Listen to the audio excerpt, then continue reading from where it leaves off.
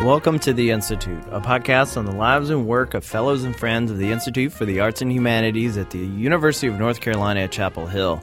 I'm Philip Hollingsworth. In this episode, I speak with Associate Professor of American Studies Tim Marr. In our conversation, Professor Marr discusses his recent course on American monuments and how Herman Melville shaped his academic career.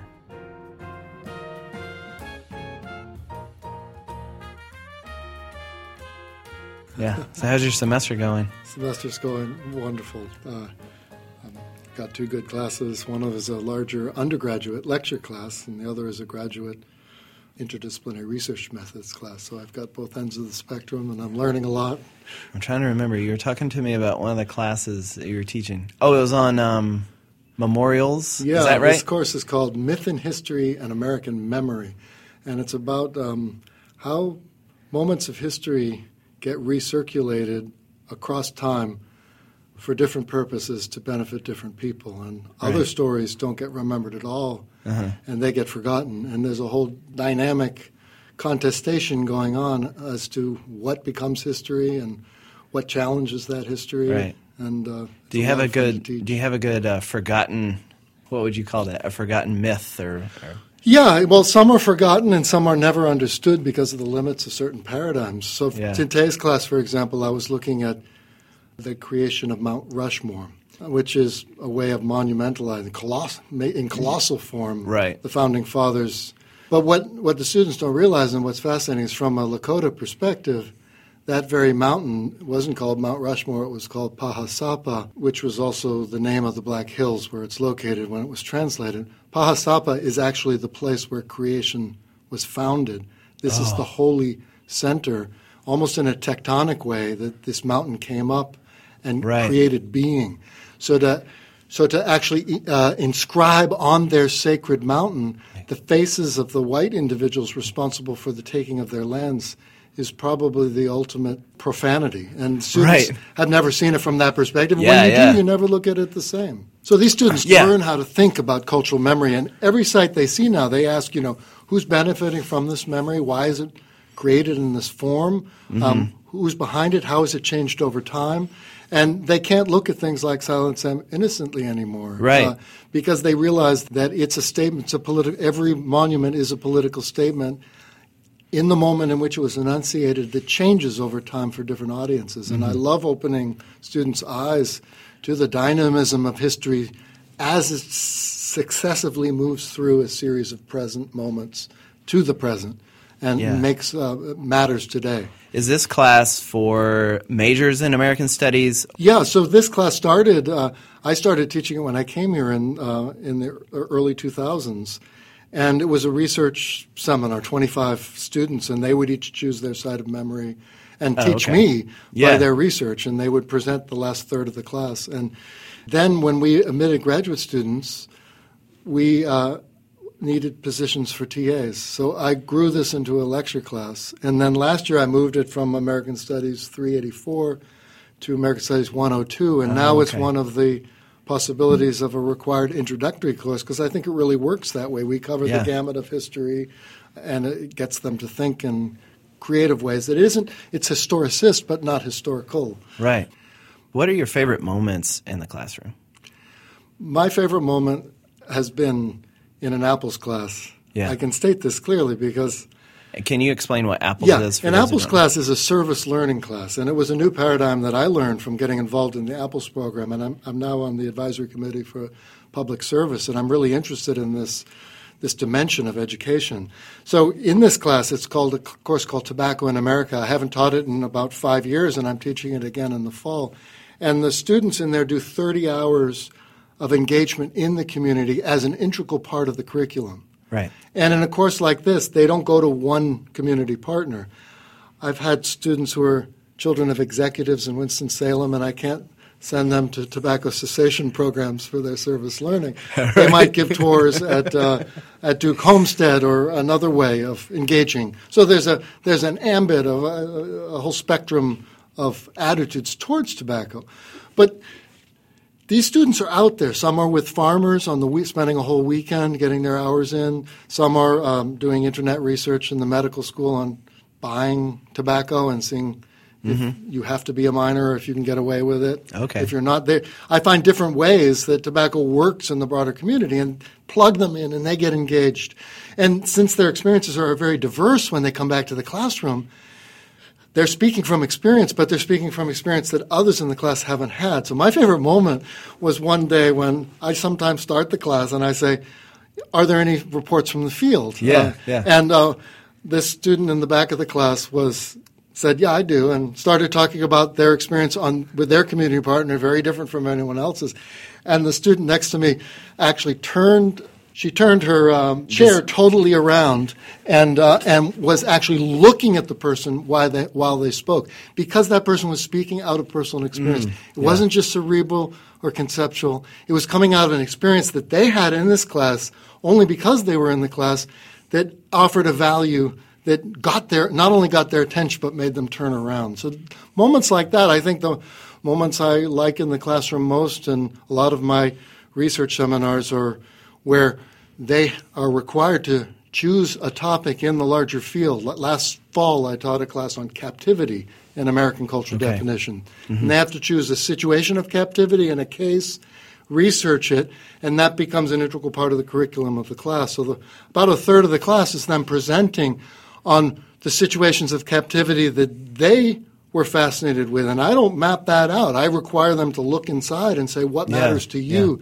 And I learn so much when their voice becomes the voice of authority, and I train them to look into these fields, and it magnifies the voices in the classroom and gives them authority, and I learn a lot.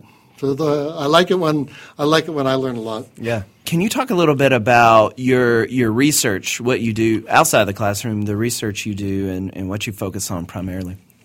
Yeah, I was a high school teacher. I taught U.S. history and literature, and I taught in Pakistan for 3 years. And that's where I was really born as an academic, because I started to think about the United States from an outside perspective, particularly the place of Muslims in America, and the image of Muslims in American cultural imagination was very different than the people I was encountering and teaching in Pakistan. So I got intrigued by how do you bring together what apparently are incommensurate worlds of American Islam and tell the story of that.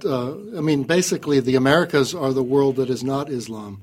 You have the Moors in North Africa and the Moros in the southern Philippines, and it covers the entire hemisphere that's not American. And in fact, the Americas were discovered by trying to do an end run around the Islamic world. There aren't indigenous Muslim populations for a long time in the United States. Suriname has the most Muslims. So I got interested in this became an early American project because Islam, the Ottoman Empire, was a empire that was shrinking the same way that the American empire was growing. And it was, in a sense, to use some of the demeaning vocabulary, it was, from American evangelical perspectives, the evil empire of its age. Right. And Americans globalized themselves by defining themselves against that Islam. America, in some ways, the promises of American culture were what they thought Islam wasn't. Yeah. And so my advisor said, there's no Muslims in early America. What are you doing, And I extracted all kinds of images of Islam from different archives, like temperance rhetoric. You look at temperance newspapers, and alcohol is an Arabic word. Right, yeah. And Muslims don't drink. So there's a whole conspiracy there somewhere. Right. And it was all over temperance literature in the early in the antebellum period. So I wrote a book about how Islam figured, the difference of Islam was processed through Orientalism in early American thinking, but also how the Islamic world became a way that Americans globalized themselves through that difference. Okay, yeah. And that was my original project, and I've continued to be interested in American Islam. Do you still focus on that 19th century depictions of that, or have you looked at more contemporary models, or what? Yeah, I've moved on. That project began as a Herman Melville project. Okay. I was teaching Moby Dick in Pakistan, And Queequeg has a Ramadan, and Ishmael is the forebear of the Arabs. Oh, yeah, that's right. Who takes Isaac's place in the cosmogony of Muslims. Yes. And so I started reading this text the way that my Muslim students did, and was interested in how Melville read that. So this book was trying to explain that this wasn't just Melville. Melville was drawing upon all kinds of cultural resources. Right. And I think I knew at that point of a historical moment that I didn't get to in that project that I've been working on for a long time now, and that is when the United States colonized the Philippines. Mm-hmm. They took them over from Spain. The southern islands of the Philippines, Mindanao and Sulu, are populated by Muslims. The Spanish called them Moros, like the Moors, because they were Spain. Yes. And the Spanish never really conquered some of these groups of Moros.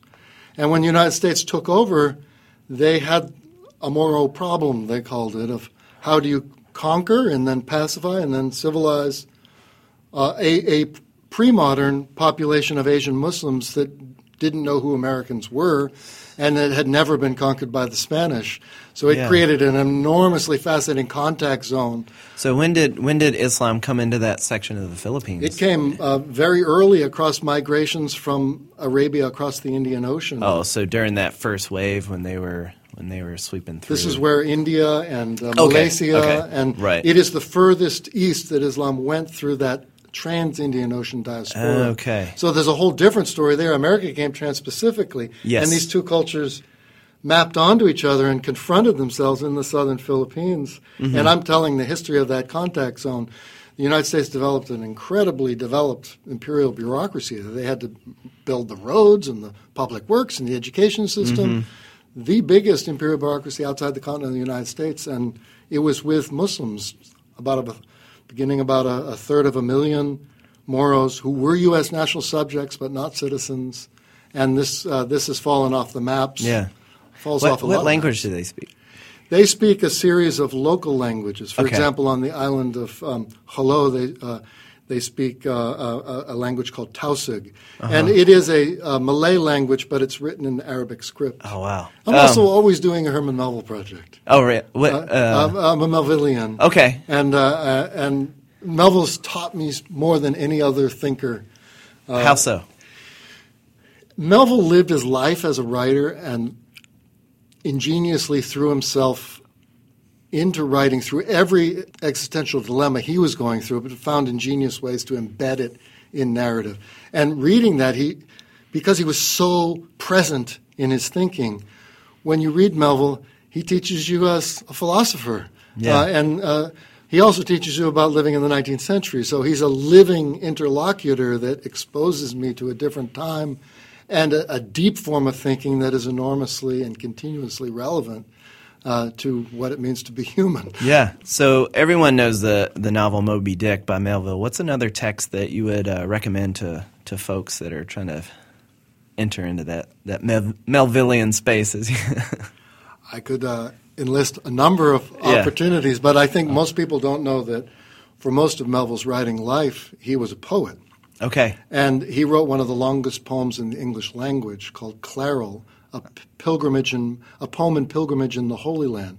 It is 18,000 lines long, and it is a compendium of human thought, comparative thought, at the level of Moby Dick in its profundity in a very different way, that brings together all kinds of figures in the Holy Land and deals with the diverse multiplicities of religious consciousness and the changes of biblical scholarship to scriptural dogma, and plays it all out in metric form for 18,000 lines. That's why people don't read it, but they're missing one of the most amazing meditations on human religious history that any American has ever written. I heard that somewhere that you go to, there's the Melville Society where they read Moby Dick, and there's this marathon of Moby Dick. Can you talk a little bit about that? I'm involved now with 5 Melvillians as part of what's called the Melville Cultural Society Project. About, over a decade ago, looked for places to affiliate with, and we established a relationship with the New Bedford Whaling Museum in Massachusetts, which is right across the harbor from where Melville went out on the Acushnet on the journey that would lead to Moby Dick in writing. It's a wonderful collaboration.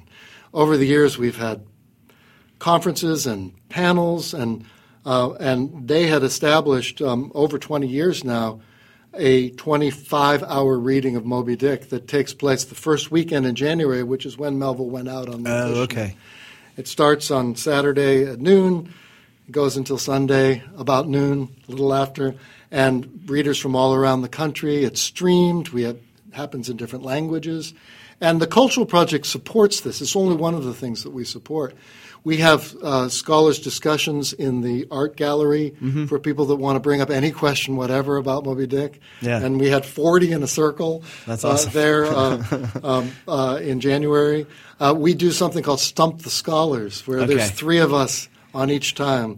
On each side, the clams or the cods or whatever division Melville has in Moby Dick, we have a different name each year. And the audience comes up with questions about Moby Dick as arcane as they can imagine, that they try to stump us. And if they stump us, they get a pin or a shirt. And it's astounding what 6 Melvillians can dredge up from a collective unconsciousness and collaboration. I think it astounds the audience, too. And the most recent evolution of this relationship is that the Melville Society Cultural Project and the New Bedford Whaling Museum got a National Endowment for the Humanities Summer Institute grant. Oh, that's great. A 2-week workshop in June for 25 teachers from around the country. The deadline is tomorrow, and I've gotten 15 applications today. We have about 70 applications now from all around the country. And I'm directing it on behalf of the Cultural Project. But they're coming for 2 weeks, and we're going to read Moby Dick. We have scholars coming in. We're going to do field trips through the museums. We're going to Nantucket. We're going to Mystic. We're taking a bus out to Arrowhead, in western Massachusetts, where Melville wrote Moby Dick. And we're basically going to be a crew on the Pequot exploring Moby Dick for 2 weeks. And these teachers are hungry for this kind of intellectual engagement after being in the classrooms all day, every day, all year. And I'm really looking forward to that. In fact, it was a similar NEH seminar. It was a seminar on Moby Dick in 1989 at Santa Barbara with Giles Gunn that turned me away from high school teaching and back to the academy. Oh, wow. And I'm delighted to go back many years later and offer one to high school teachers because it meant so much to me and changed my career. That's great. We ask this question of everyone we interview. What's a book that changed your life? I've talked about Melville, but I've got to go to Melville. Let's see. It's okay. Well, the book that changed my life mostly is Moby Dick, because I was assigned it in college, and I actually went to school only about 25 miles from where Melville wrote the book. I didn't read it as an undergraduate, and my professor didn't open up that experiential dimension that was right there. I didn't teach Moby Dick until I was teaching high school. And when I went to Pakistan, this was before you could order books online, I went down to the library in the basement of the school to see what books were there that I could teach. And there happened to be a copy of Moby Dick there. And I taught it in my honors American literature classes and my American literature classes to Pakistanis. When you teach, you read differently. You have to get your head around things to be able to transmit it in some ways to others and be open to questions. And it blew my mind thinking about Moby Dick and what a global text it was and what kind of individual wrote this book. Where did it come from? How did it become brought to the center of the American canon when Ishmael was an outcast, as Moby Dick was when Melville himself wrote it? And it really changed my way of being, because my Muslim Pakistani students noticed this rhetoric about Islam in Moby Dick that got me thinking an innovative angle, an outside perspective on American literature that brought me back to graduate school and allowed me into graduate school, because I knew what I wanted to study when I applied. First time I applied to graduate school, I didn't get in anywhere because I just wanted to learn. After reading Moby Dick and getting that angle, I knew what I wanted to study, and it changed my life. And I'm so grateful for this NEH seminar, the teacher who allowed me to read Moby Dick and helped me get into graduate school. And Melville's been a constant companion, interlocutor, inspiring philosopher, artist ever since. Well, thank you very much for your time. I really appreciate it. Okay, very good. Very good. And I have to confess, I've never read Moby Dick. I know. Check back at iah.unc.edu for the latest news on our fellows and upcoming events at Hyde Hall. You can find all our episodes of the podcast on our website, as well as iTunes, SoundCloud, and Stitcher. Please like us on Facebook and follow us on Twitter at IAH_UNC.